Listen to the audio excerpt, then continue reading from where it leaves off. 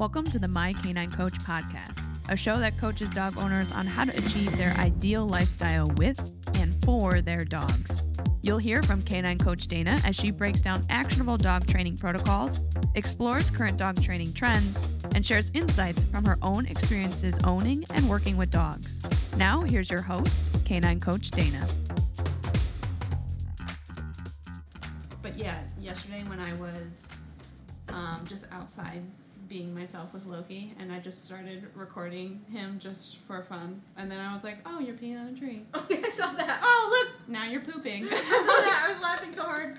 I was like, this is the diaries of a boy dog. That's what I was like, this is just a boy dog doing boy dog things. And then like when he was in his downstay, like, and Mojo does this too, I think it's like just the anticipatory herding breeds, right? When you come back and they're like, what now? What now? What are we doing? Because they're like, are we doing the thing where we get released? Did I do good? Like, what's going on? But they always do that little, like, little head tilt where they're like, what's up? And I'm like, what are you going to do right now? And they're like, what are you going to do right now?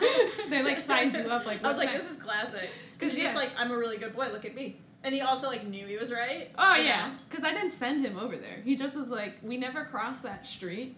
Or we never cross our street to go into the grass on the other side. Usually I just have him potty in the grass, like, right outside my apartment. And we never, like, actually... right there, yeah. Yeah, we never actually cross to the other side. That's and, smart. like, do sniffy stuff. Because I keep, like, a pretty firm boundary of the edge of my grass. So I don't have a dog that, like, shoots into the road. Right. Which is also smart. So anyway, so after we went over to the edge of went over to the other side, and he was like, oh, this is where I go sniff other dogs' stuff, and then I pee on stuff, and then I poop, and then after that he was like, okay, let's go back to the fun side. And so he just went over there by himself. Oh, and he was just like, now I go back to my yard. He just is like, I just go back to my spot. Like, That's I didn't funny. cue him to go do that. He just ran over. He's like, I know this is my yard. Yep. He's Which is so cool. The ball's over God, here, he's so I'm legitimately under my chair, and he looks so cute. Yeah, well, he is a social butterfly. I will say. That's what he does when I work from home. I wish, like, if this was a visual and audio piece of content, then he's so cute. He's like, I'm so happy that Bri is here. We could see what's actually happening, but yeah. He settled so nicely. Yeah, he just lays under my chair all day. Yeah, well, I feel like his whole duration of me coming in was so good. Like, he cycles so quickly through it. Yeah, oh yeah. It's so nice. He does the classic shepherd of, like, initial, yo, there's do I need somebody to kill you or here. not? Bring reinforcements. Bark, bark. Bark, bark. And then after that, he's like, oh, actually, this person's cool. And my social side kicks in because that's his breed. Yeah. And he's like, I just want to be with that person. Mm-hmm. This dog is so cute, I can't even believe it. Look at his face.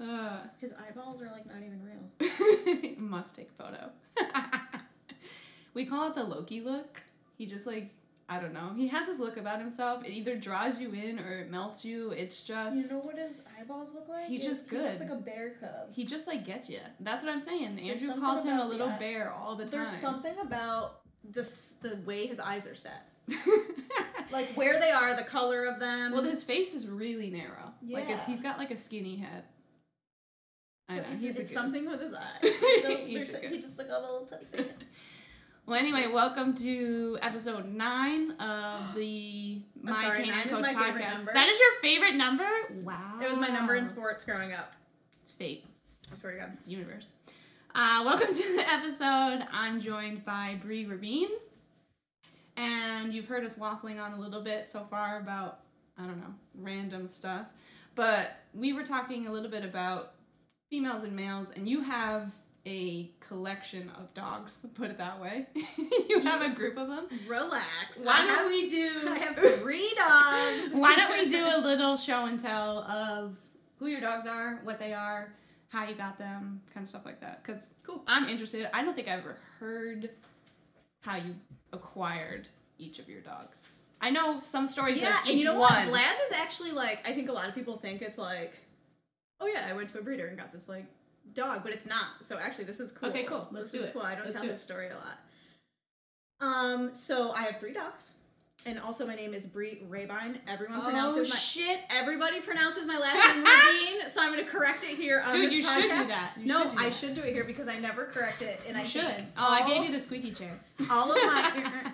Sorry, I fidget a lot. All of my internet friends, like people that I met, especially in the dog world, met on the internet first. Yeah. And then met them in person. They always say... Oh, so they all just assume and they all just... And it's also like an ongoing joke because... like earlier on when my brother and I were in sports, they would always announce us like at games and stuff, like Bri Rabine, and we would always be like, it's Rabine. No one would ever just like really serious about it, which like it didn't really matter, you know, just in case we got like a home run just turn or something. it into a big thing because you can. Yeah, the drama. But yeah, so Bri Rabine, I have 3 dogs. The first dog that I acquired out of the dogs I have now is actually Vlad. Full name is Vladimir. And he is a Staffordshire Bull Terrier. He's 5 years old now. And he is from Passion Stafford Kennels, which is in Virginia. Okay. But he's not actually, that's his breeder, but he's not actually from there. So I guess long story short with Vlad is that my partner's cousin, he has always had Staffordshire Bull Terriers, and I've always got to meet them and hang out with them, and I like totally fell in love with the breed, and I knew he had planned on breeding his female at some point, and I said I would like one from this litter whenever it happens. Okay. At the time, I had my rescue dog Miles, who was like my first dog on my own. And he was getting older, had health problems, and, you know, I was ready for a puppy, wanted to dive into sport world, so he ended up raising this litter of 3 puppies. One didn't end up making it. Only 3?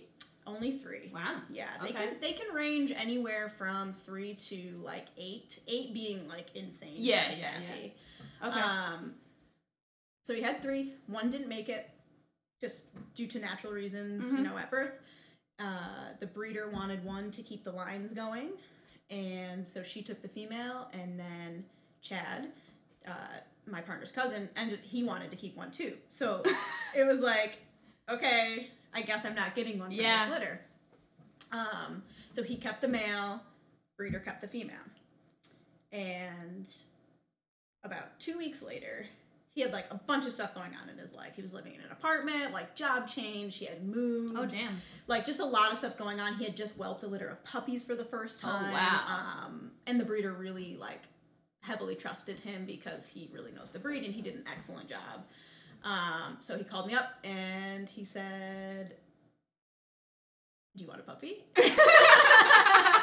And I was like, what? Yeah. And so he ended up visiting. He said, you know, I'm going to come home. I'm going to visit. Like, let's talk about it. And out comes little Vlad out of the car, like just the cutest little thing, running up to me, being insane. We went on a little trail walk, and, you know, he just shared with me how, like, it just wasn't a good time for a puppy for him. Yeah. And he said, you know, how do you feel about maybe doing a co-own, maybe training him, like doing this part for me, like doing a puppy raising program, and then, you know, when I get settled in my house, like you can send him back. And I was like, done a co-own before, ever. right? Yeah, okay. At this point too, I'd never done board and trains. Like I've fostered dogs at that point. Yeah. But this was like early on when I had started my dog walking pet sitting business. So I wasn't even like a dog trainer yet, really. Like just kind of dabbling into like professional dog training. Yeah, this was like 2015 you. or something. Okay. And he said, you know, maybe you want to co-own or raise this puppy. Like, is that something you would do? And I was like, no. Like, I knew I wouldn't be able to do something like that at this point. Oh, it's so difficult. And also knowing I wanted one from that litter, it would have been way too emotional. Way too heartbreaking. And so I told him, I can either take this puppy as mine or not. Like, those are the only thing I can do. And I said, like, no pressure either way. You know, if you decide you want to keep him or you want to send him somewhere else for a board and train, like, I wanted to be really honest about it, you know, because I knew I wouldn't have been able to handle it because I'm obsessed with my dogs. Well, you were at least honest about it to yourself. Right. And so he ended up becoming mine. My partner ended up picking him up, showed up at the training facility like a week later with this cute little Staffy in a little crate, and the rest is history. That is how I got Vlad. So kind of like an unorthodox story. Okay. But he's from an excellent breeder in Virginia called Passion Staffies, and I love them and I love their dogs. I mean, he's awesome. Yeah, he's incredible. So yeah, he's 5 years old now, and we dabble in a bunch of fun stuff. We got into GRC, which is like his main sport. Okay. But he's pretty versatile. He loves to hike, he loves to swim, he loves scent work. Really cool dog. And then in 2019, I lost my older dog, Miles. Yep. Who was type of dog? He was a Staffy mix, Okay. so like an American Staffordshire, like really like old school bully mix. Yeah, okay. More like on the bulldog side.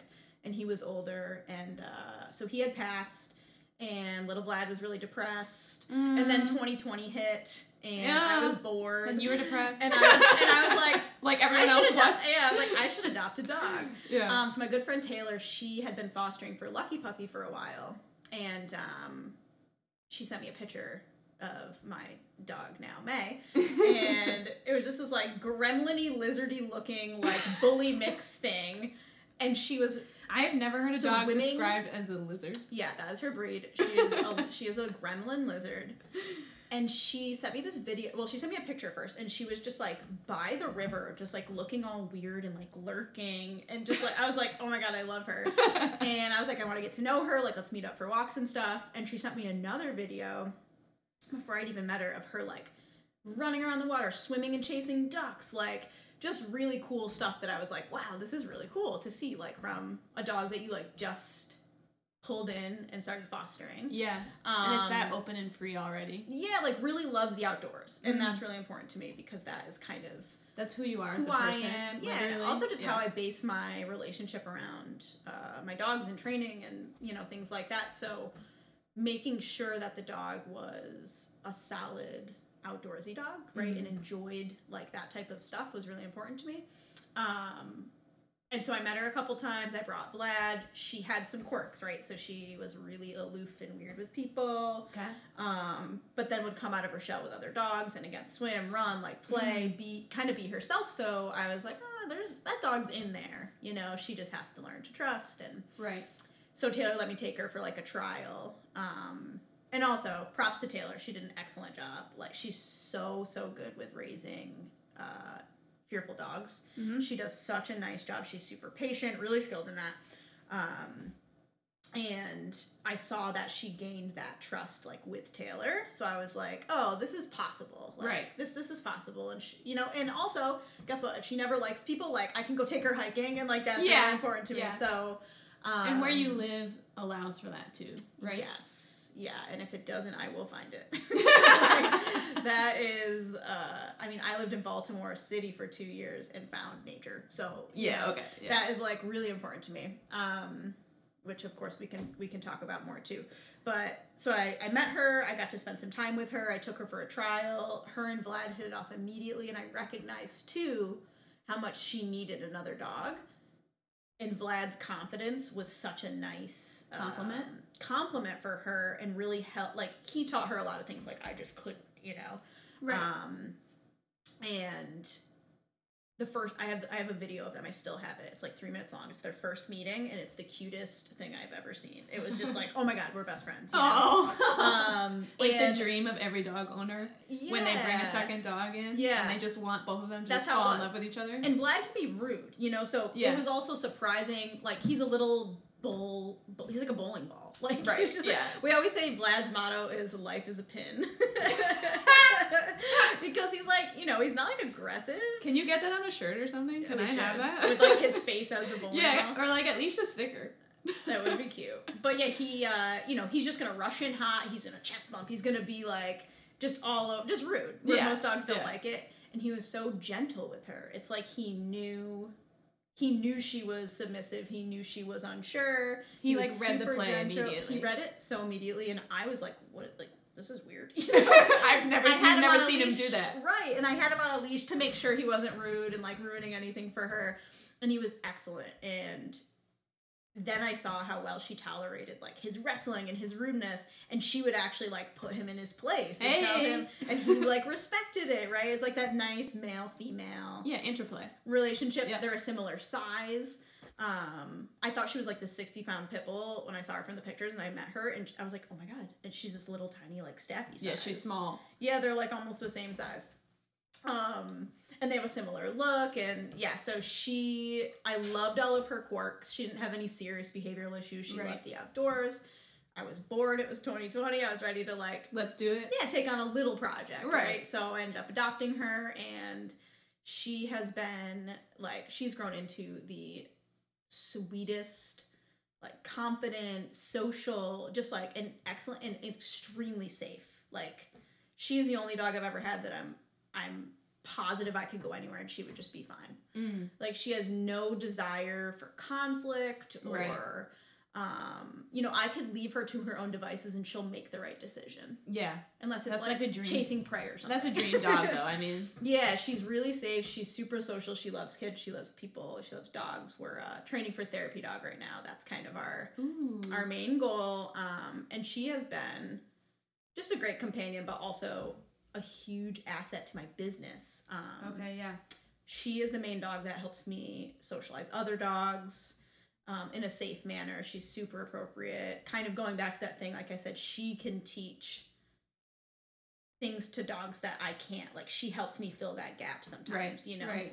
Yeah, I didn't actually formally introduce you as a trainer, but you are one. Yes. I am a... We didn't talk about it. I am in the dog world. Yeah. But yeah, so that's how I got May. And Lucky Puppy's a great organization. They have been excellent.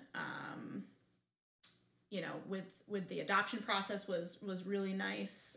They didn't just like let me take her because I was a trainer. You know, that's nice. They still took me. They through still the full respected interview. all of the different protocols that they should follow for like, each you know, adoption. why should she? You know, why this dog?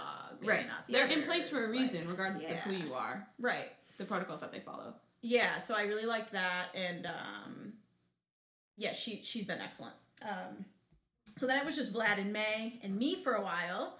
And then we moved into a house with my partner. We all moved in together. Yep.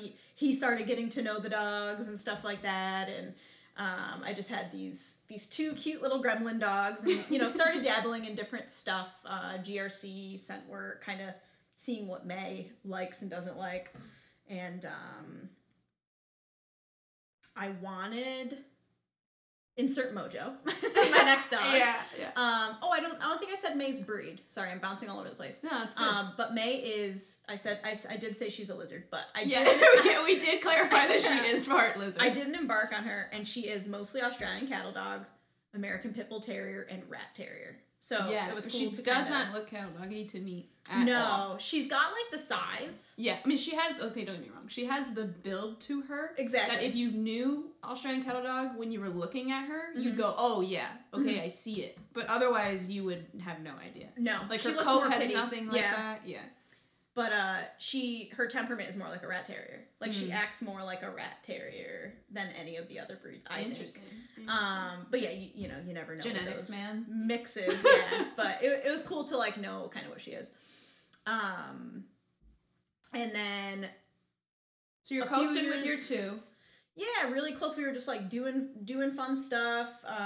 You know, I got May to a really cool point. Me and Vlad were, you know, really getting into GRC and like trying to, you know, hopefully pass his SR1 so he could do drive sports and work in a GRC club and doing all this. And then with May, I kind of just did a bunch of different stuff to see what she liked, you know, playing with her and getting her off leash trained and taking her swimming, all the things that she liked to do, but figuring out like what is going to be the sport or work that you do. Yeah, okay. And we ultimately came up with like therapy dog. Yeah. Which was cool because different avenue for me, and I kind of recognized that her drives were in a place that I maybe was pushing her a little bit too much to be in a sport. Yeah. And when I let a lot of that go and just, you know, hung out with her and we just did our thing, I quickly realized how being social is what fulfilled her. Yeah. Like getting to be social with people, social with dogs. And so that's when she was helping me with my business a lot and my clients.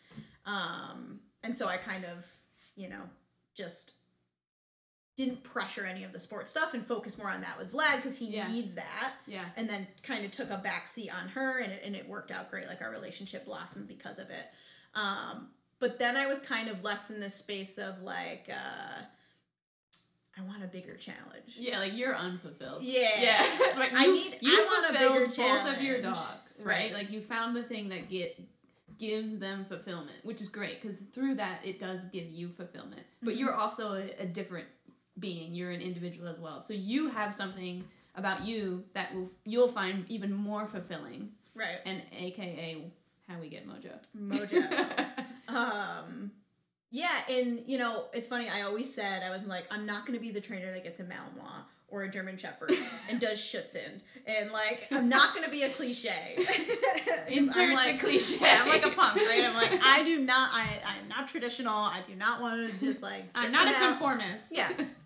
And a couple of my newer dog training friends were super into it. And... into what? Into Schutzhund, into pointy dogs, wanting to get one. Pointy-eared dogs? Yeah. Just like me. Pointy nose, pointy ears. like, yeah, I want to get this dog and I want to do this thing. You know? And I was like, yeah, whatever. Maybe I'll get like a hunting lab or like, I just wanted to that's a working dog, not pointy. Right. So I'd always been into like working dogs and finally like, I had a house, I was just ready for that kind of next chapter. Mm-hmm. And,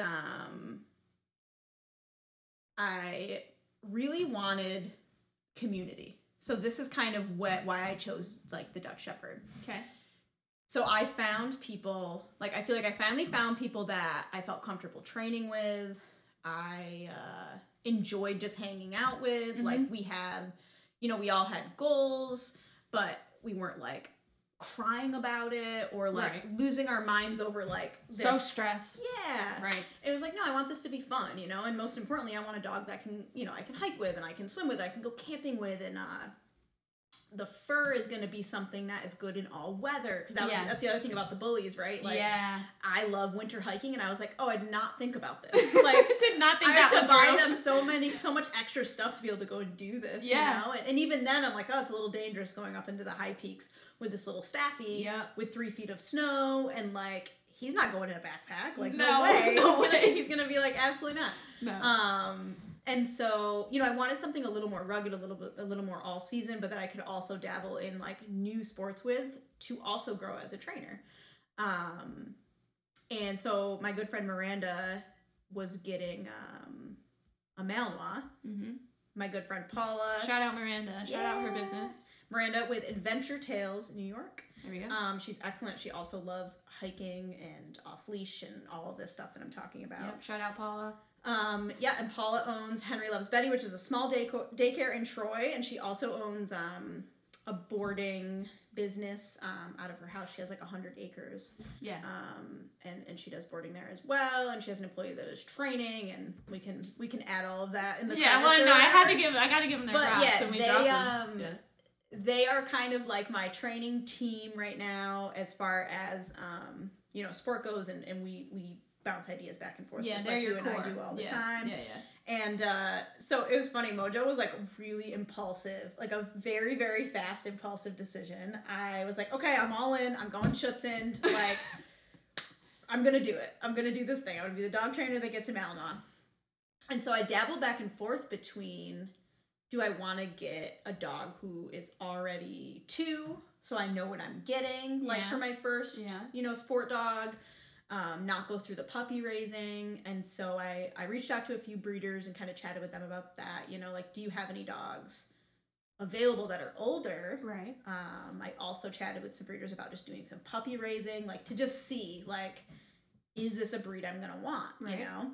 And then it came down to German Shepherd, Dutch Shepherd, Malinois. Yeah. And then I was like, the big whoa, 3. Where do I go? Because there's so many breeders. There's so much crazy information out there with all of these breeds. And like, I wanted a dog that was going to be suitable for my lifestyle. I'm not like a quote unquote working dog mother where if my dog's not doing the sport, they're in a kennel or like, it's like, no, this dog's going to sleep with me. It's going to live in my house. It's very livable. Like, yeah. To an extent, right? Like, with management stuff in play. And, so I asked my really good friend, Alicia, who she's been in the dog world for a long time. I think she's out of dog world now. And she lives in Ohio, but she's like, no bullshit. Yeah. She will just tell you, like, I love those people, man. She knows everybody. Oh, I love those people. She's super blunt. Yeah, you don't take it personally. But she tell cares, you what's up. you know? Like, she cares.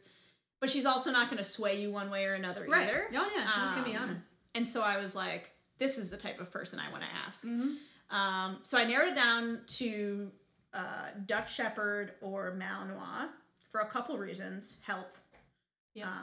You know. That's major for the the German. Shepherd. Yeah, it's like the German Shepherds are just, you know, so overbred. And so I wanted to US, avoid that. At the very least. Yeah. Yeah. And you were looking to get from the U.S. You weren't looking overseas. Correct. Yeah, I didn't want to import anything or anything crazy like that. Are you calling me crazy? No, I mean, because Loki's imported. Crazy for me. Not joking. No, crazy for me. not collectively as a whole, but yeah, it was crazy. Don't get me wrong. Yeah, for my first like pony dog anyway, right? Mm-hmm. Like now maybe I would consider like now that it aligns a little more, and you kind of know what you're looking for. Yeah. And so I narrowed it down because health, also a little bit less hair, you know, a little bit of a smaller size. Mm-hmm. I knew I wanted a female because I'll only ever have one male in my household. That way I don't have to, you know, rotate a lot because I keep my dogs intact if I can. Yep. And Vlad can be... You mean crate rotate, just to define. That's all. For listeners, that's all. Crate rotate of... Oh, yeah, because you can't have two... I mean, I shouldn't say you can't. Like, you and I talk... There's exceptions. You and I talk certain language because we're both trainers. Right. So I will interrupt every once in a while and go, right. Hey, we need to define for pet people, like, what that means. That's all.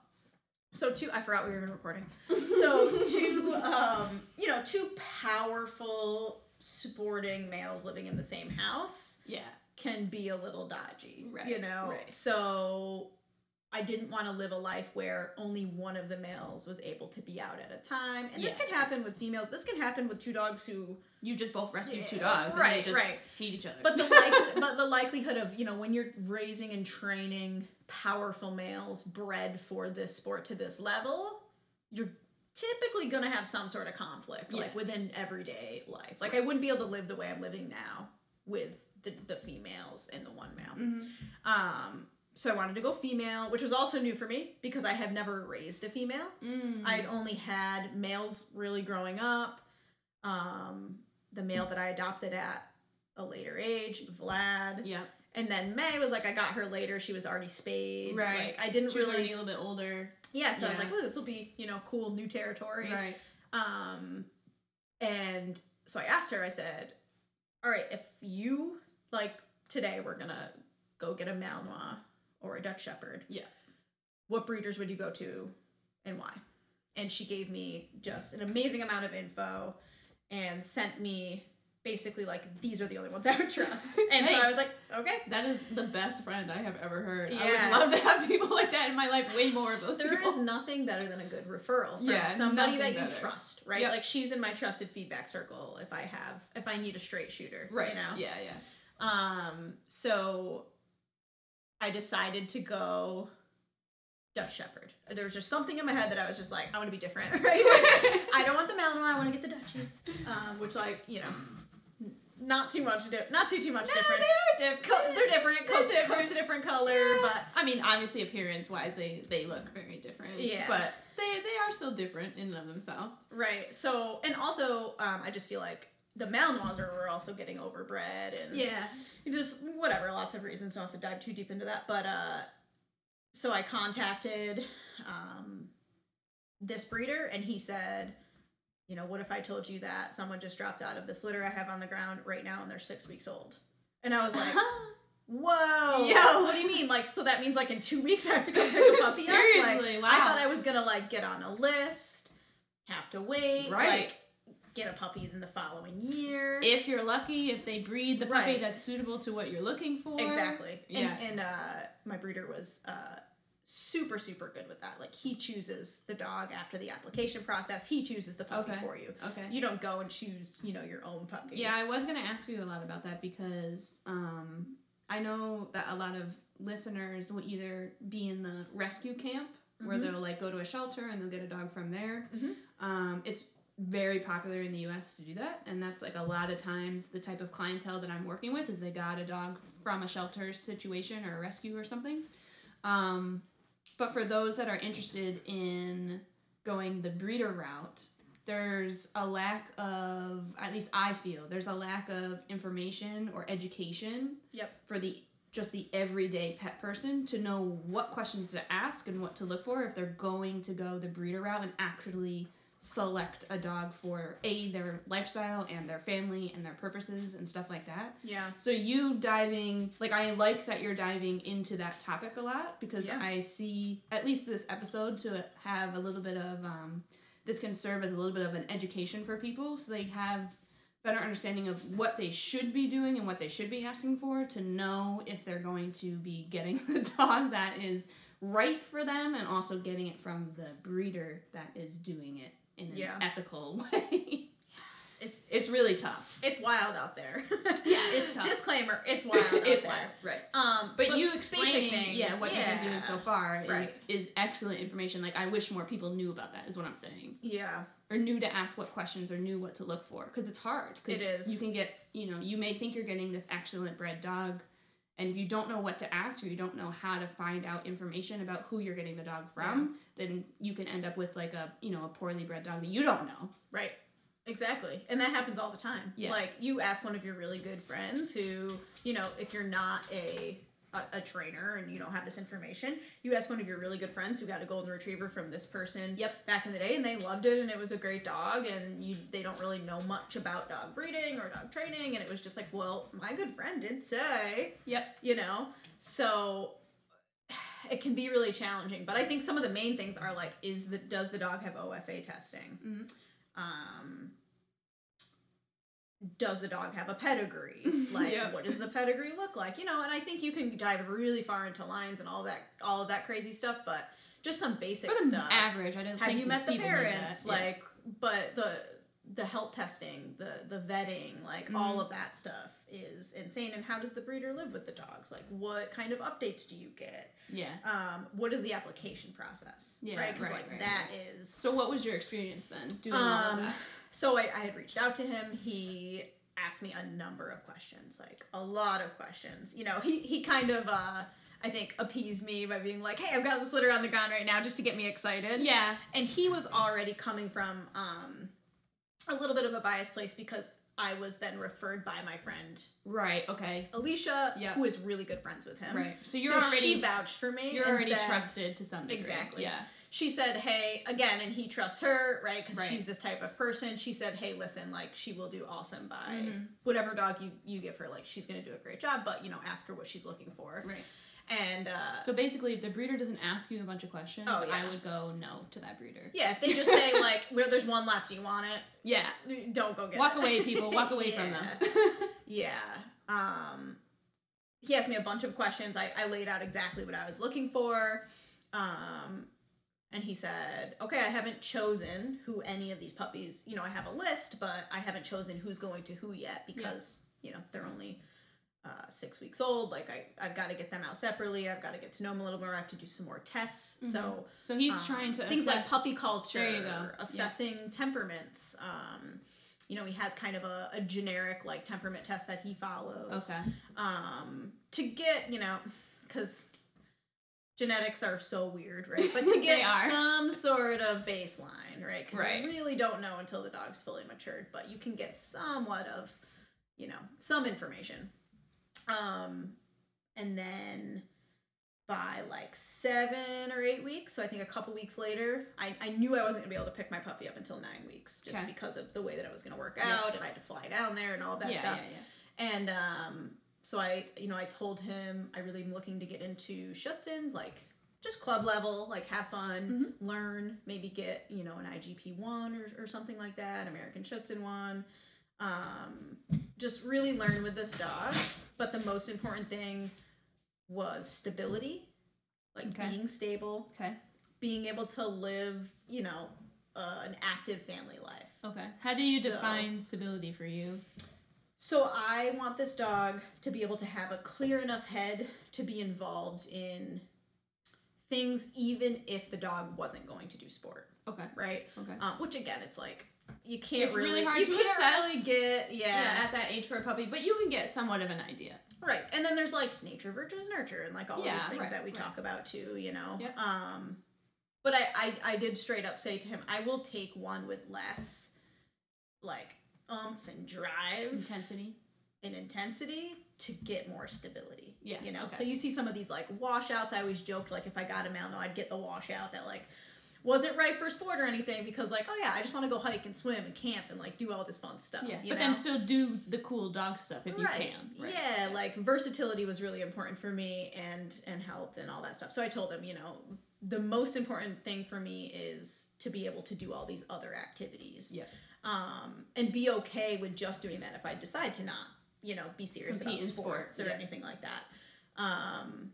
And he sent me 2 different videos. So he narrowed it down to 2 different puppies, and then he let me choose between the 2, which I thought was cool. That's cool. He gave so you me had somewhat some of an sort option. of choice, yeah. Yeah, because these 2 Which is females also, were really similar, like, that's very what I'm saying. similar. It's very fortunate that you had the opportunity to choose between 2 very similar and well-suited pups out of that litter for yourself. Yeah, Most it was often cool. it's not, you have a select criteria of what you're looking for, and usually the breeder's like, hey, I have one that meets that criteria. Do you want it or not? But you actually had the opportunity to choose between 2. That's really, like, it was cool, yeah. An anomaly. It's not common. I wasn't expecting it because he was, like, I got the one video, and I was like, oh my god, there's the one, like, there she is.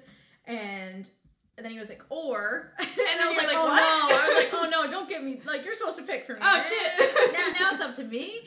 No, but it was cool, and I did end up picking the one in the first video that he sent, because I remember watching, and this is Mojo now, I watched the video and I was smiling the whole time, and it was just this video of her just at his side, just following him. Like, he took her on her first, like, solo walk, like, without mom, without the other puppies. Yep.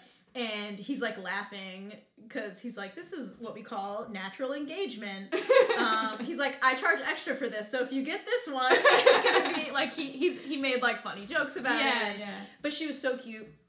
And she was just following him around, just, like, trotting, like, looking like she's healing with him. Yeah. You know, not those crazy videos, like, hanging off of his legs and being like, all she does is bite. And, like, he was just like, here's this cute little dog. And she was just so sweet looking. And then he sent me the other one, very similar, but I was like, nope, I feel it, like, I'm gonna make this choice. This is the one that I want. And 2 weeks later, I flew out. And you didn't change your mind. I didn't change my mind. When you saw her. No, she was the last one. I think she was the last one. Oh, so you're the last one to pick up. I was the last one to pick up. Okay. I flew down. I got to meet Mom. And it was so cool. Like, he just let Mom and Puppy out and, you know, some of his other dogs. And it was cool. They just, like, came out and they were just like, hey. Like, nice. It was nice to see the other... So real stable. Dutchies that he owns really and has social. Bred. Yeah. But well, also... not really social. But they were also a nice amount of neutral and aloof, which I liked too. Right. Like Mojo's mom, Cobra, she came out, she said hi to me, but then she was all about Ian. Like, she was all about him, which is the breeder. Like, checking on her puppy. We went on a walk together, which was really cool. So I got to see, you know, like, just, like, how her mom was out on that. Yeah. And there's, like, little Mojo just, like, biting at her mom's tail on the walk and, like, playing around and barking and, like, being really silly. And it was cool. The whole experience was cool. And then we flew back. And he did so many cool things to make sure that our flight back was going to be good. He made sure he didn't feed her too much. He gave her a bath. He gave me information on, like, you know, giving her a little bit of Benadryl before the flight. And, like, he checked on her probably 6 times, like, from the time I left his house to getting to the airport. That's like, awesome. How'd you ride in the car? Like, how is this? Like, did you guys land yet? Right? So another just good things to be looking for, like, in a good breeder. Like, he cares they about actually his care. puppies. Yeah. And if anything goes wrong, he would take the dog back. That's another big thing. Yeah. And he still, to this day, we talk all the time. Like, he asks how her training's going. He asks if we need any help with anything. He checks in on her. He shares stuff all the time. Like, he just really loves his dogs. And so I'm so glad that I went with this breeder. And the sport has been crazy. Getting into Shih Tzu with Mojo has been insane. Yeah, so let's define a little bit for people what Shih Tzu is. Yeah. We also tapped on the words, or the letters, we should say. GRC. Yep. And SR1. So we'll have to we can define those 2 eventually because we talked about those with Vlad. But for listeners who don't know sport, let's define, like, what those things are so we can kind of give a little bit of context before you keep going so that people can actually follow you. Yeah. So, Schutzen is, I'm a newbie, so I might butcher this, but it is. Well, I don't operate in Schutzen at all. I think one of the I'm oldest, not going to be the best at defining it either. So you're talking. I mean, I'm brand new. I mean, even into sport world, I've only really been into dog sports for a couple years.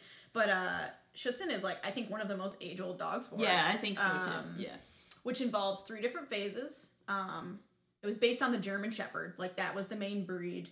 And originally, they used it as a test for police work. Mm-hmm. So for the dogs to be able to, show all the proper drives and willingness and all of that stuff to be able to go into the forces. So it's how they assessed the shepherds to determine if that particular dog was capable to then become a police working dog. Correct. Yeah. So there's 3 different phases. One is tracking, where they have to follow the scent of footprints. So you walk, lay a track with your footprints, and then there's articles within that track too, which could be like a piece of wood, a piece of leather, a piece of carpet. Those are like the 3 traditional kind of little triangle pieces of these materials. Samples. So dog has to track with their nose, scent out these articles, indicate them appropriately. Okay. So that's one phase, tracking. What's indicating? Indicating means finding the article, and they can either there's a lot of different ways the dog can indicate. They can just stand still and stare at the article. They can sit and look at the article, or they can down on the article. I believe, again, I could be wrong, but I believe in Schutzen they have to down. Okay. And they can either just stare at it, or they can point, look at the owner, point, look at the owner. Yeah, so like look at the article. Yeah, they basically have to let the handler know, hey, I found this thing, here it is, without disturbing it, touching it. Right. I'm just gonna stay here so that you know where it is, because I know where it is. Come look at it. Now you can come collect it. Yep. Right. Yep. And in Schutzen Sport, you'd show the judge, say, hey, my dog found it. And there's usually, I believe, 3 articles total on the track. Again, could be wrong on that. Hey, we're going to go with it. Yeah. So that's tracking. And then there is obedience, which is just how it sounds. So the dog has to perform an obedience routine, which consists of heeling, a sit in motion, a down in motion. Okay. Once you get to higher levels, there's a stand in motion, there's a recall, there's a long down portion. So there's different levels to it that you can compete in. Once you compete, is it that you have to it gets harder. Pass one in order to do the next one? Correct. Okay. Yep. You got to start first with the temperament test, which is the BH. Okay. That's just kind of an all-around. You do a little obedience routine, and there's a traffic portion where they make sure there's no dog aggression, there's no human aggression. Yep. There's no environmental sensitivity. Okay. So bikes, cars, things like that. Yep. Then you can go to your, your 1. Once you pass your 1, you can go to your 2, and it goes up to 3. Okay. And the last phase is protection. So tracking, obedience, and then the protection phase is kind of the apprehension phase. So when they used to assess for police training, this was to be able to find and take down a bad guy, right? Bark them, hold them in a corner till you get there, or tell them they can attack. Okay. And this part's cool too, because there's a lot of obedience and control that goes into it, but then there's also the reward right on the field, which is cool, right? So it's kind of like a giant game to the dogs. So most of the dogs that you see in sport are more just like having a great time.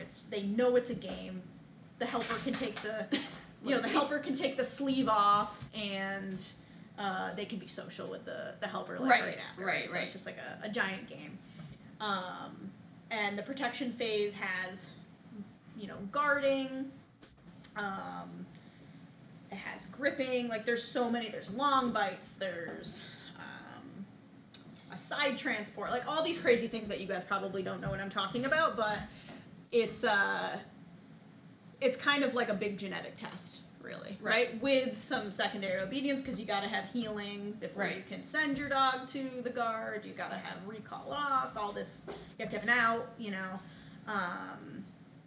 and so those are kind of the general.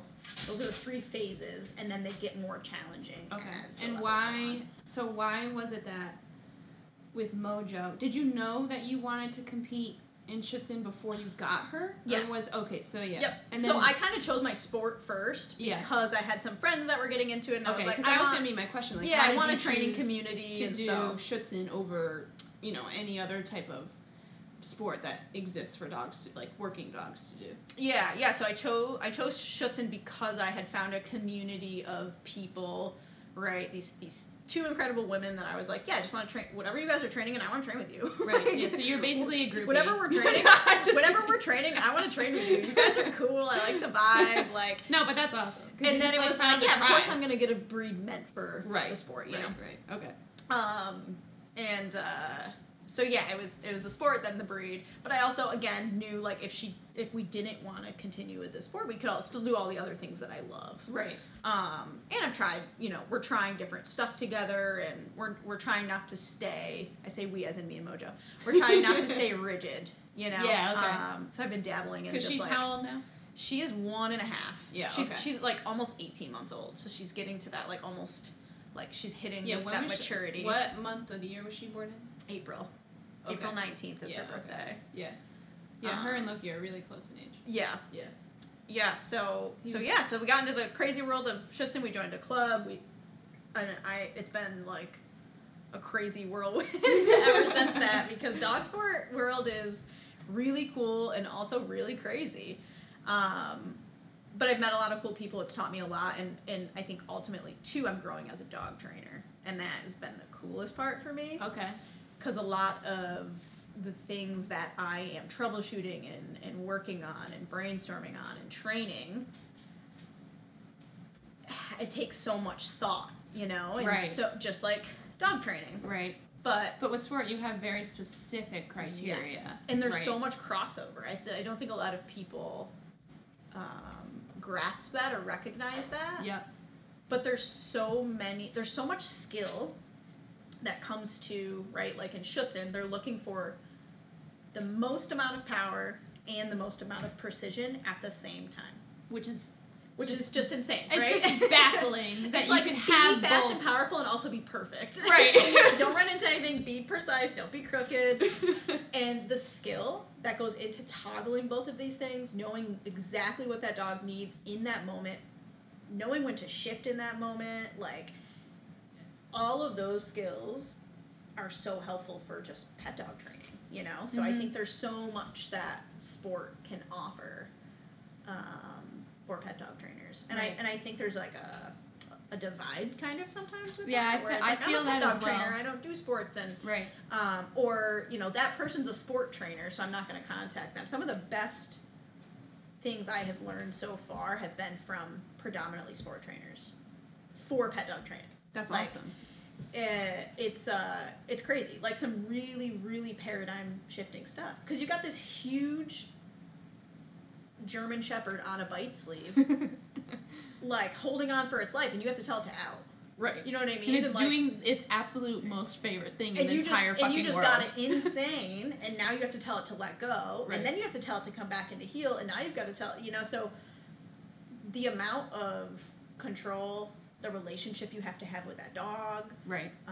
Like the skill set, truly. Like that's why my training is going so slow with Mojo, because it is so hard, and I found a lot of gaps in my pet dog training because of doing different sports. Right. Okay.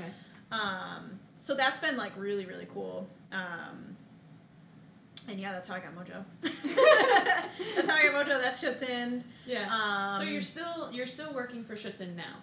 Yes. Right? Yep. Okay. Yep. I'm leaning a little more towards American Schutzen. So there's IGP, and then there's American Schutzen. Again, sport world is crazy. So it started out just as Schutzen, and now it's changed into all these different things. Yeah, we're throwing lots of letters at you guys. So American But we're Schutzen, opening your eyes to new things. Like, right. I know that so many pet people don't know what any of this stuff is. Yeah. Yeah. Because it is. But There's we're leaning more towards that, because there's a very big detection divide. versus tracking. So I was like, I don't know, tracking to me felt a little more, don't kill me, Schutzen people, or IGP people. If I have those types of listeners, I'm going to be real impressed. It feels a little more like a second obedience, really, because it's like they have to search every single footstep. They can't really search naturally. Yeah, okay. It's like they have to do it a certain way, or else they're going to get points off. Okay. American Schutzen has scent detection, which is a little more like organic for the dog because they can scent however they want. They can air scent, they can ground scent. Okay. They don't have so to they're kind not of following footsteps on the ground. Correct. Okay. Now they're searching luggage and they're searching cinder blocks that have a specific odor. Okay. So it's a little closer to what they do with the police cameras, right? So I found that a little bit more fascinating and fun and kind of like a cool real world application. Yeah. Also. Okay. So I contacted a trainer in the Albany area who helps and trains. He's a dog trainer and he does all that kind of training. And we did a couple sessions, got a good foundation, and now I'm loving training that. Okay. And tracking was kind of sapping me. And I was like, oh, cool. They created American Schutzhund for this reason. Yeah, and they took the piece people out. Who don't like tracking. They took the piece out that I didn't like and put something in that I like more. Okay. Yeah. So we're leaning towards that route, but again, we're very open. And you can kind of cross-train in both, too, which is cool, because they're very, very similar. Right. I mean, they come from the same stem. Yeah. So a lot of people will title in both. Right. Which is cool. But, that's awesome. But yeah, we're not really chasing titles. I like to have goals with my dogs. I think that's important. Something I talk with my clients a lot about.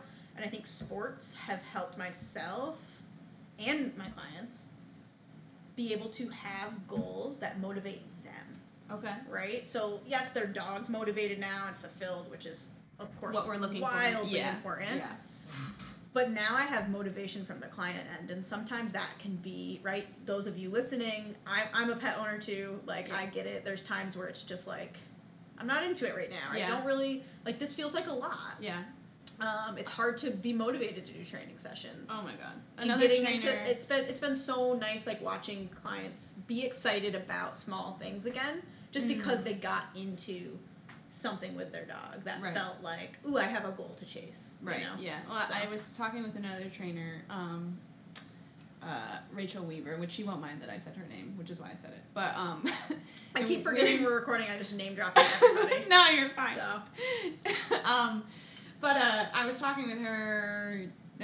What's today? Today is Monday, so a couple days ago, and she was talking about how and being honest about being a trainer, but then having dogs herself. And she was like, sometimes I have to just say to my dogs, not every day is going to be my dog's favorite day.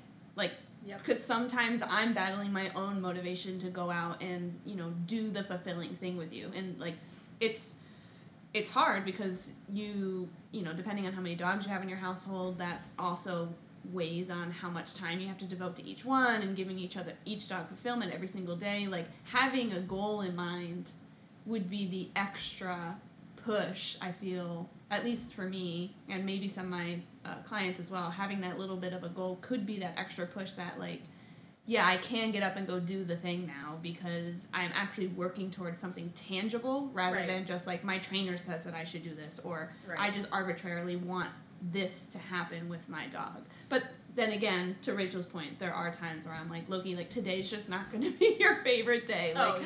Today's the day that we are not going outside and going on a hike or going and playing fetch or tug. You are just going to be an inside dog today, and that's what we're doing because that's the degree of effort that I can put in today. Yep. It's a hard juggling act, I think, sometimes, and even us trainers have a hard time doing it.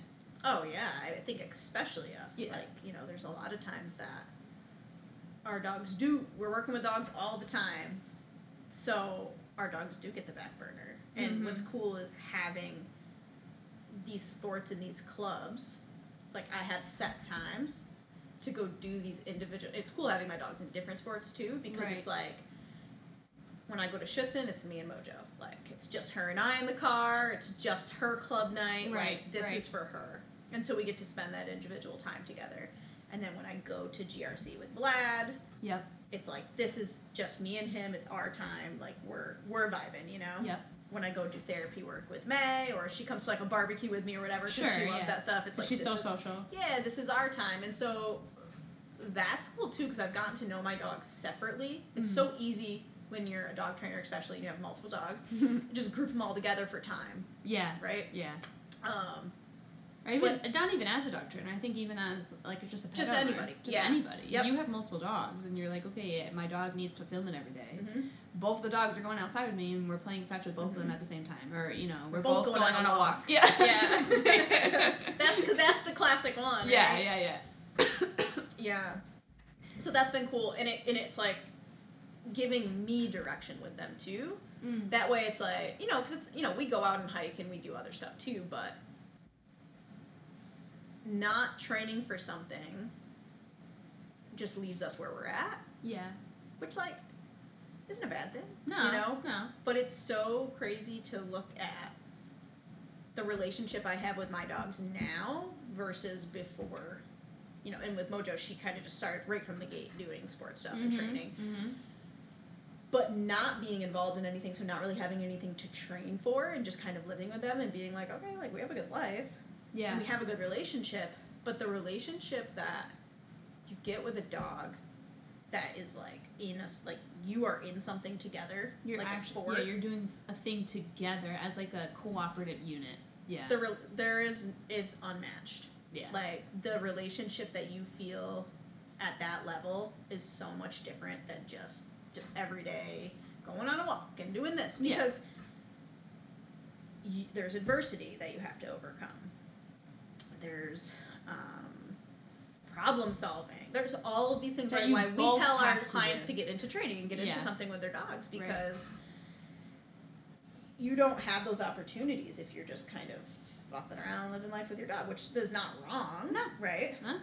But I would have never seen this level had I not tried sports. And again, never been the trainer I am now. Still a ton to learn if I didn't get introduced to kind of this world of dogs. Right. So yeah, it's really cool and scary and weird. And well, yeah. Well, I think it also provides, going off of what you were saying of how you have the different classes for each dog to spend time with each dog individually. Yep. It reminded me, or it made me think of how just even having the classes themselves gives you the structure that you need to go do the thing, right? Because if you don't go to that class, then you miss that one. And also, if you're a social person, like I am, you miss the social aspect of, like, oh, my friends are there. Like, I have FOMO. FOMO, yeah. Right? Like, I need to go. Yeah, it's true. Right? But just even having that structure in place for you helps get you out and get you go training, because you're like, okay, even if you're financially motivated, I paid for this class. Yep. Right? Like, I should go to that. You have FOMO, like me. Yeah. You want to go to that. Or B, like, you're actually working towards something, and this is my only opportunity this week, month, however frequently the classes are held, to go work on that thing with my dog. It's just something else that drives that motivation to get you out and get you doing something, which is phenomenal. It's true. Like, that is, I mean, I talk all the time about motivation in dogs, you know, starting out, especially with training. It's like, what motivates your dog? Right. But that piece of the client, owner, handler, whatever we want to call ourselves, the human end. Yeah. How are we motivated? Right. You know, what motivates us to get out there and do it? And some people, that is like, I want to get my Adirondack 46er and I want my dog to get theirs too. It does, you know, it doesn't have to be sport. Right. But to me, that kind of is a sport too. Hiking's kind of a sport. I mean, it you know? is, yeah. But having a goal in mind and having a support system, like a group of people that are also training for the same thing, has been really cool for me, because we can brainstorm back and forth. We can watch each other train. We can get videos for each other. You know, we can get photos for each other. We can watch each other's train. We can give feedback. Right. That's been really cool for me as a dog trainer. And you can show off. To network. Let's not, you know, that feels good too. To show off a little bit. I mean, come on. I'm humbled more times than I can count. Okay, maybe I'm more motivated by being able to show up. It's usually me at club being like, hey, remember, like, you have to pause before you give that cue. Yeah, and then I'm out there and they're like, hey, Bri, you have to pause before, and I'm like, I know. I'm like, listen, I didn't say I knew how to do it. I just know how to look for it. Do as I say, not as I do. Right. Well, that's why I was like, this is why I need other peers and colleagues and things like that to grow. And I was just talking to my friends Paul and Miranda about this recently, how getting working spots at seminars, getting in front of other trainers that are so much more experienced than me or train a different way than me.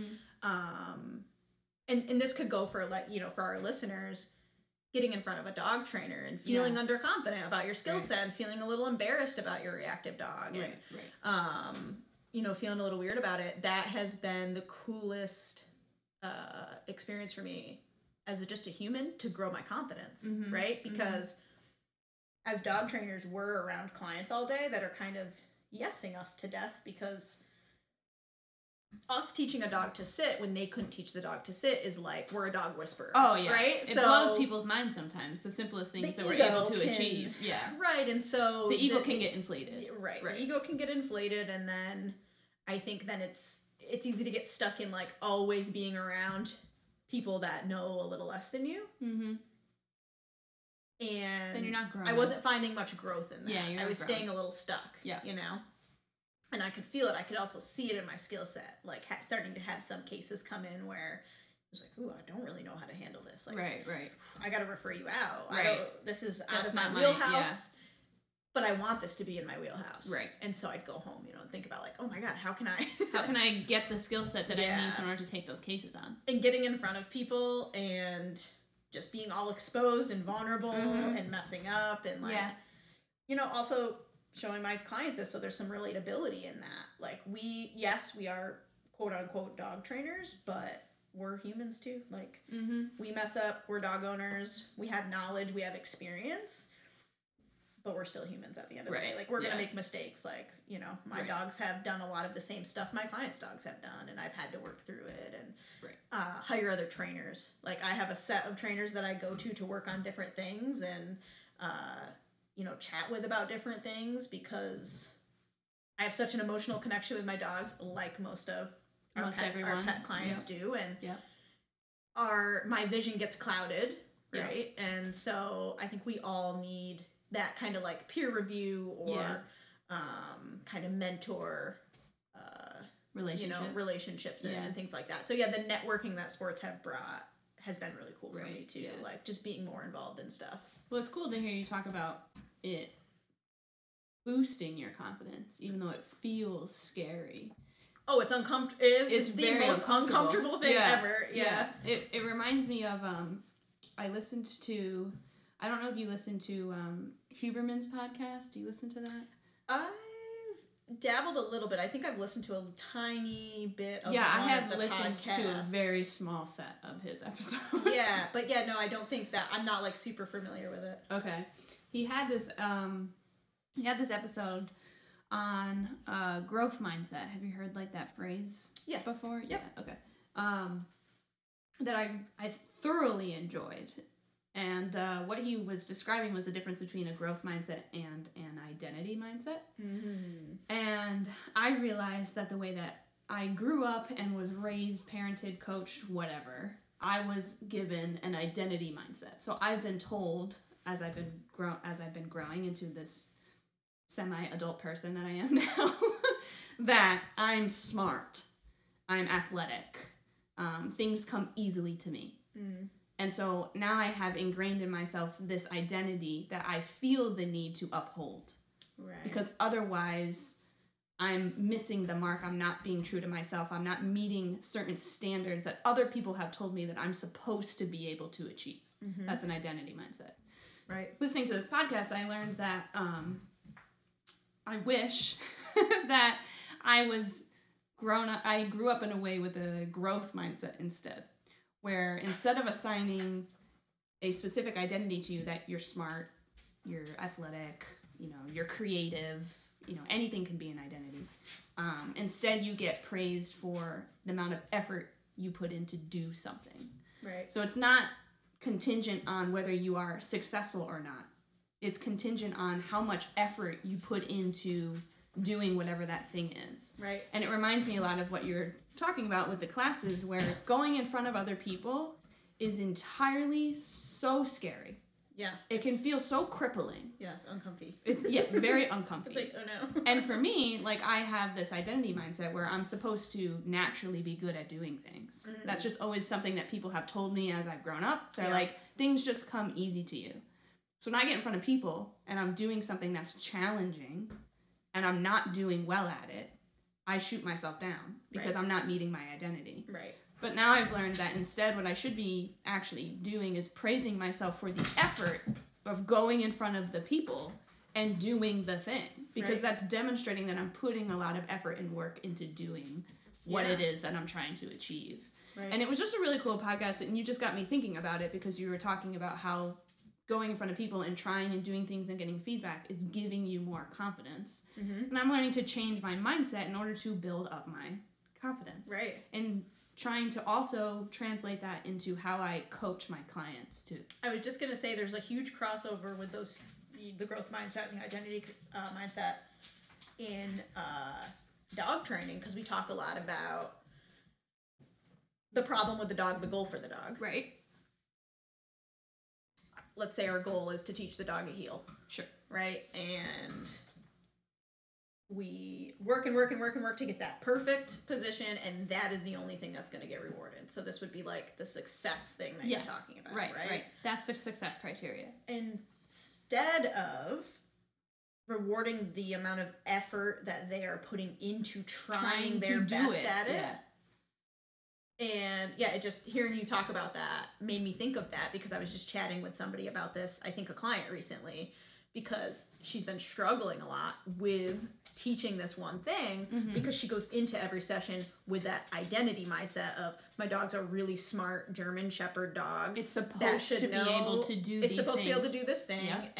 And because she's going in with that energy, the dog feels it. Leave it. Okay. Leave it. He says, oops. What a good boy. I pick up my toy. Nice. Good job. But so then the dog feels it, she feels it. There's not this nice give and take in the session. There's not rewarding of effort and motivation. Yeah. And there's no allowing the dog to have like a sense of its own flavor and style in it. Yeah. And so I think it's like a cool concept to think about kind of across the board, humans, dogs. Yeah. I'm trying really hard to pay attention to how I praise my clients. Yeah. And using a lot of language where I say, I could tell you've worked really hard on this while I've been gone. Like, you've been putting in the effort to get this done. I can see it moving in the direction that we want to go because of you working every day for 5 minutes or whatever it is. Or because of your efforts. Because of your efforts. Right. Just praising the effort that they're putting in and motivating them to continue to give the same amount of effort, but also showing them that it's not the outcome that I'm going to be happy about you achieving. It's the effort that you're putting in to achieve the outcome that's going to make your coach happiest. Or whatever. Not that my clients are trying to make me happy. Yeah, no, but when you go there, it's important. You go there as like an assessor, essentially, of how things are going, and that can feel daunting and scary because, the dog trainer's coming today, and I didn't complete all of the marks of my homework, or all that kind of stuff, right? And that can sometimes make people not give the honest truth of what they've been doing and stuff like that. So I've been trying to kind of check myself, essentially, and say I shouldn't be nitpicking that they didn't achieve X goal. What I should be doing is saying, hey, you've worked really hard at this, I can tell, right? You know what I'm saying, or stuff like that. Yeah, even if the dog's taken a step back. Right. It's like, that's part of the process. Mm-hmm. But what's cool is the amount of effort that you're putting into this, because if we don't have effort and motivation in the clients, goes back to kind of the sport thing I was talking about. Yeah.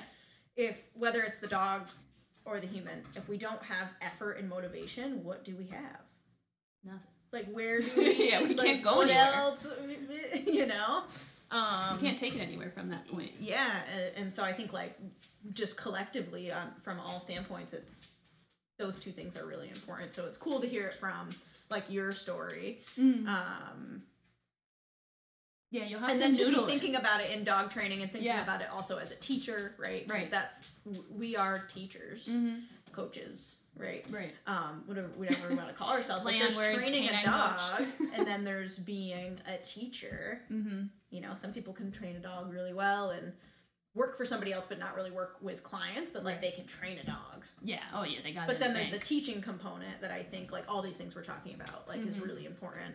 And yeah, just getting in front of peers and having community, and like, I think where we started with this is like why I chose Schutzen. yeah, I know, we go full circle. We should talk about JRC. Oh yeah. Because we didn't define what those letters were, and we should also define what we are going to when you talk about JRC, but we should also define what what any of the SRs are, to give context there, because we dropped those a couple of times, and those are very, I find, compared to Schutzend, very approachable. That's a very approachable sport, I think, for the average pet owner, at least in my opinion. Yeah, it's very open to many breeds. It's a newer dog sport, which is makes it really unique, comparable to all the others. So GRC is a dog sport created by J-Jack. Yep. Also, just cool note about J-Jack, he was one of the trainers that... Oh, I name dropped J-Jack last episode. Yeah, he... learning from Jay online, going to seminars, he kind of started this paradigm shift for me in dog training. Okay. Where I wasn't doing a lot of traditional stuff, right? Like, I wasn't purely positive, I wasn't compulsive, I wasn't following a system anymore. Okay. He kind of introduced concepts to me, so just shout out to Jay, because he was one of the trainers that I think opened my eyes more about dogs and dog He should training. Pay me for my podcast, because I've dropped him, I think, like, this is the third time maybe, out of 9 episodes. Yeah. 30% of the time we talk about J-Jack. But just learning stuff and hearing the way that he's a good teacher, you know, hearing the way that he coaches. That's why I really like him. He's down to earth. Easy to understand things. Yeah, he does a good job. He makes things relatable. He gives credit where credit's due. Yeah. He introduced me to Ivan Balabanov, because a lot of Jay's concepts and theories he learned straight from Ivan. Yep. So he opened up like a really cool network of trainers for me and mentors to learn from, and also created this cool dog sport. So GRC stands for Gameness, Relationship, and Control. And it derives from the kind of old school pit bull sports, which consist of wall climb, weight pull, spring pull, and slat mill race. Except he wanted a way to add control into all of those sports as well. So the way that he kind of explained it on this podcast that I listened to recently was, this was the framework of how he was training dogs. Okay. So what podcast was he on? Do you remember? If you remember later, I'll link it. It's like Northeast something. She did a whole series. Okay. So if people want to know more about the sport, then I can, you know. Yeah, well, they can go to grcdogsport.com if they want to learn. Yeah, that has a ton about the sport. Or you can reach out to our club at Adirondack GRC Club, and we can answer any questions you have. We have a Facebook group. There's also a GRC Dog Sports discussion group on Facebook, which has a ton of information and really good questions and nice back and forth. Sweet. But yeah, so this was his kind of framework and how he was working with dogs, and he wanted a way to make it more available to everybody. Yeah, okay. And make it kind of into a sport because of the motivation aspect. So this is kind of what he talked about in this podcast that I recently listened to, was how much motivation it was giving his clients to have these club days and these set goals, and a community of people who understood why they were having their dog hang from a pole, you know, with a tug on it, and climb this wall and do all this stuff. And he was saying too how it's really similar, the framework's really similar to the bite sports like Schutzend or PSA. I won't name drop any other things, but the bite sports, right? Right. But just without a human tug toy. So now you don't have a human in this bite suit or on this thing, but you've got these other drive components, right? Right. And so he created this sport kind of just, again, as a framework of his training, and it kind of blew up. Any breed can participate. Obviously, there's, certain drive sports that some of the breeds like over the others, but you don't have to compete in all of them either, which is really cool. So it's really accommodating. I have found it really accommodating for a lot of pet owners. Okay. It feels a little less non-threatening to get into, a little easier it's just more available. Okay. That's what I was saying, and how I feel like it's more approachable. Accessible. Yeah, accessible. Approachable. Yeah. So gameness, relationship, and control is kind of like, what it stands for. So they took the traditional pit bull sports where there was no control and just get that dog out of the car and let it go as crazy as possible. Balls to the wall. Testing the athleticism of the dog, basically. And they didn't care about what it was like before, after, what it does at home. Just, this is the dog, this is how athletic it is. And so he took that and added control components. So he made the SR test, which I talked about with Vlad, which stands for social responsibility. Mm-hmm. So similar to Schutzen, where you have to take the BH temperament test before you can compete. Yep. You have to pass this social responsibility test, which consists of a greetings portion. So you have to go up, say hi to 3 people. Yeah. Your dog has to be under control during that time. This is the leash walking section. Okay. Your dog has to maintain, control on a 6-foot leash. Yep. Be able to be socially responsible, with the 3 greeters. There's a figure 8 around, 3 figure 8s around a set of uprights. That could be cones. It could be a vacuum. Okay. It switches up. Okay. But this is testing the dog's overall cooperation with being on a 6-foot leash. Okay. Does the dog yank you off the ground? Is the dog jumping on people? Okay. Okay. Or is the dog socially responsible? It follows the leash. You can kind of steer it around pretty easily. Doesn't take you off your feet. You can say hi to people. You can mingle. That's the first section. Second section is an obedience section where they test 3 things. The dog coming to a middle position, which is between your legs, which Jay likes to use kind of as a safe spot for his dogs, which I think is really cool because, if you're out and about and you've got a dog who maybe doesn't want to be pet by people, if you put them between their legs, the likelihood of somebody reaching between your legs reaching to for pet your the crotch, dog, essentially. is a little different than if the dog's out to your left or right. Right. Front. Yep. If you've got to pass, you're in a narrow space and you've got to pass something to your left or your right, you stick your dog in middle. They've got guides. Middle's one of my favorite positions. Right. For Loki. It's a nice safety. Yeah. So instead of heeling, that's the position he chose for his obedience. And then front, which is coming... Sorry, this chair's so squeaky. I know, I gave you the squeaky chair. I should have sat in it myself. It's okay, because I'm so... calling your dog to front, so front and center, which is... helpful for a recall. Making sure your dog comes to front close enough where you could attach a leash. Right. And so it comes to the front of you and sits, essentially. Correct. Yeah. Yep. And if you pivot, the dog follows. If you back up, you're always facing each other. Correct. Yep. The dog maintains that position. You should be able to unclip a leash, clip a leash on. That's actually in the test. Okay. And the dog doesn't move, it stays there. Right. Okay. Dog maintains criteria. And then a down. There's a hold down stay portion. You have to go out of sight for 30 seconds. Okay.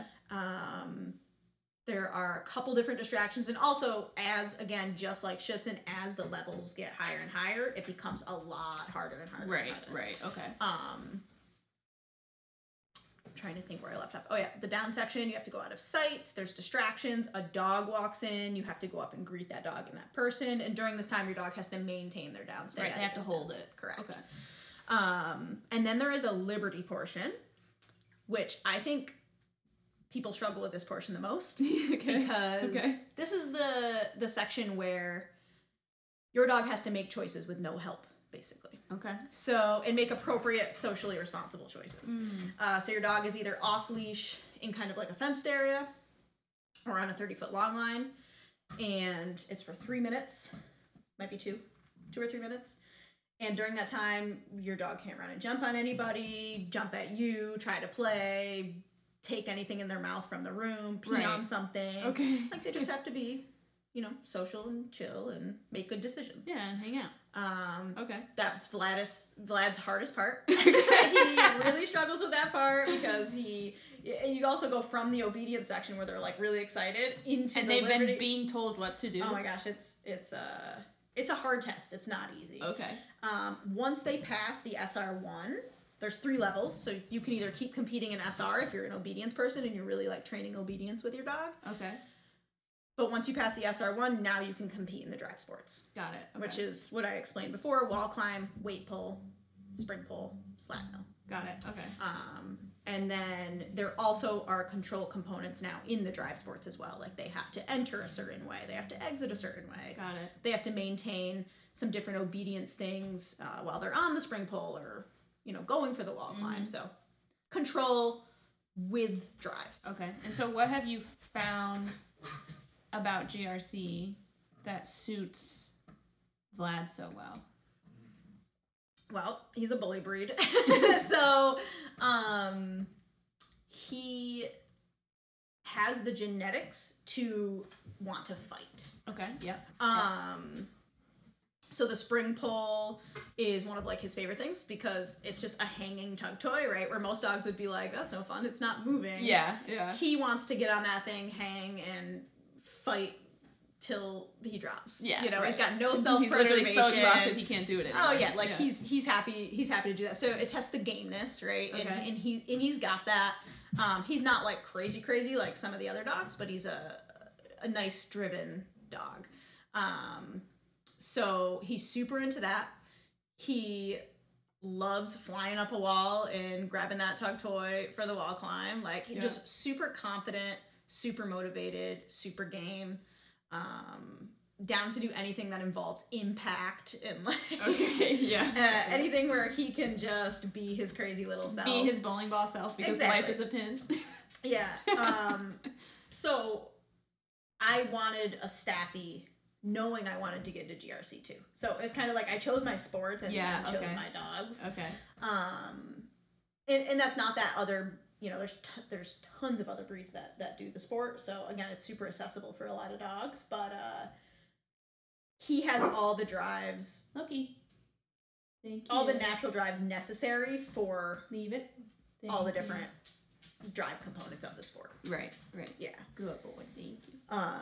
So he lives for that. That's his fulfillment, right? Right. I guess that's like the best answer is to biologically fulfill him as a breed. Yep.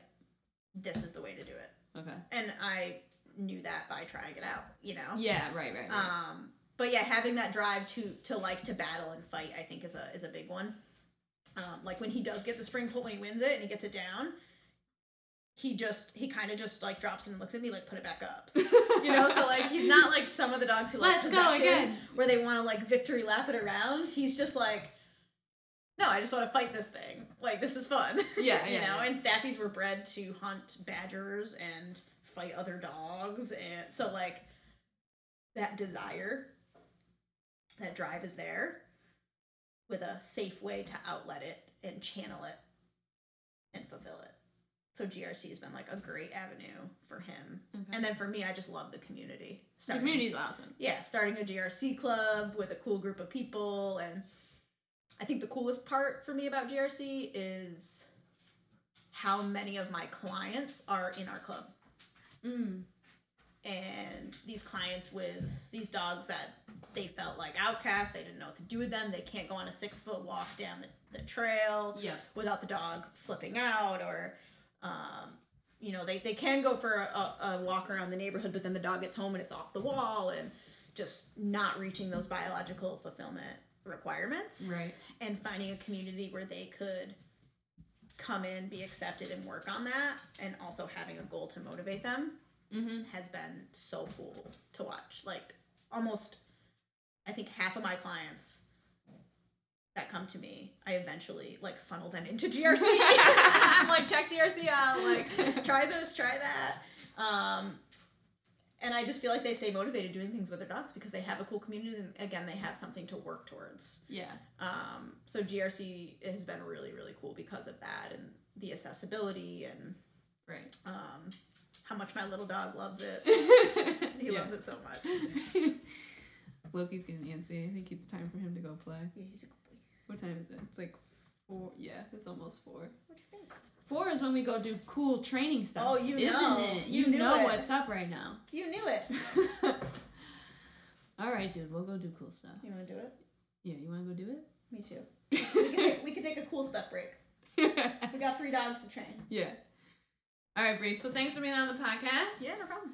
We'll have Thanks to for do it having again. me. We'll have to This do it is again. new for me. I kept forgetting that we were recording. I drank a lot of coffee today. Well, nothing's facing you. Like, I have the computer. It's like I see it recording as it's going. Like, I'm just letting you go. Yeah, I love to talk. I love to talk about dogs, and I love to hear your stories too. It's cool to just connect with different trainers. I think it's really important, and it's nice for me. So let's do it again. Yeah, let's do it again. How can people get in touch with you if they want to get in touch with you to do training, sport work, any of that kind of stuff? Yeah. So I co-own a pet dog business with a group of awesome people called Paws for Obedience. We have 2 different locations in South Glens Falls, New York, and Hudson Falls, New York. So you can go to www.paws4obedience.com to see everything that we do. Tons and tons and tons of offerings. If you want to work with me directly, you can check me out on Instagram at Bri_and_the_dogs. Or you can reach out to me via email, which is bri.nck9@gmail.com. I'm going to link all that. So you can link all that. Don't you worry. But on my Instagram, there's a link where you can book a free phone consult with me. So I love to just, like, email is tough. I like to just hop on the phone and chat or Zoom and just do it that way. Get to know you, see what you have for dogs. That's a good way to reach me. So do you do virtuals or do you just do all in person?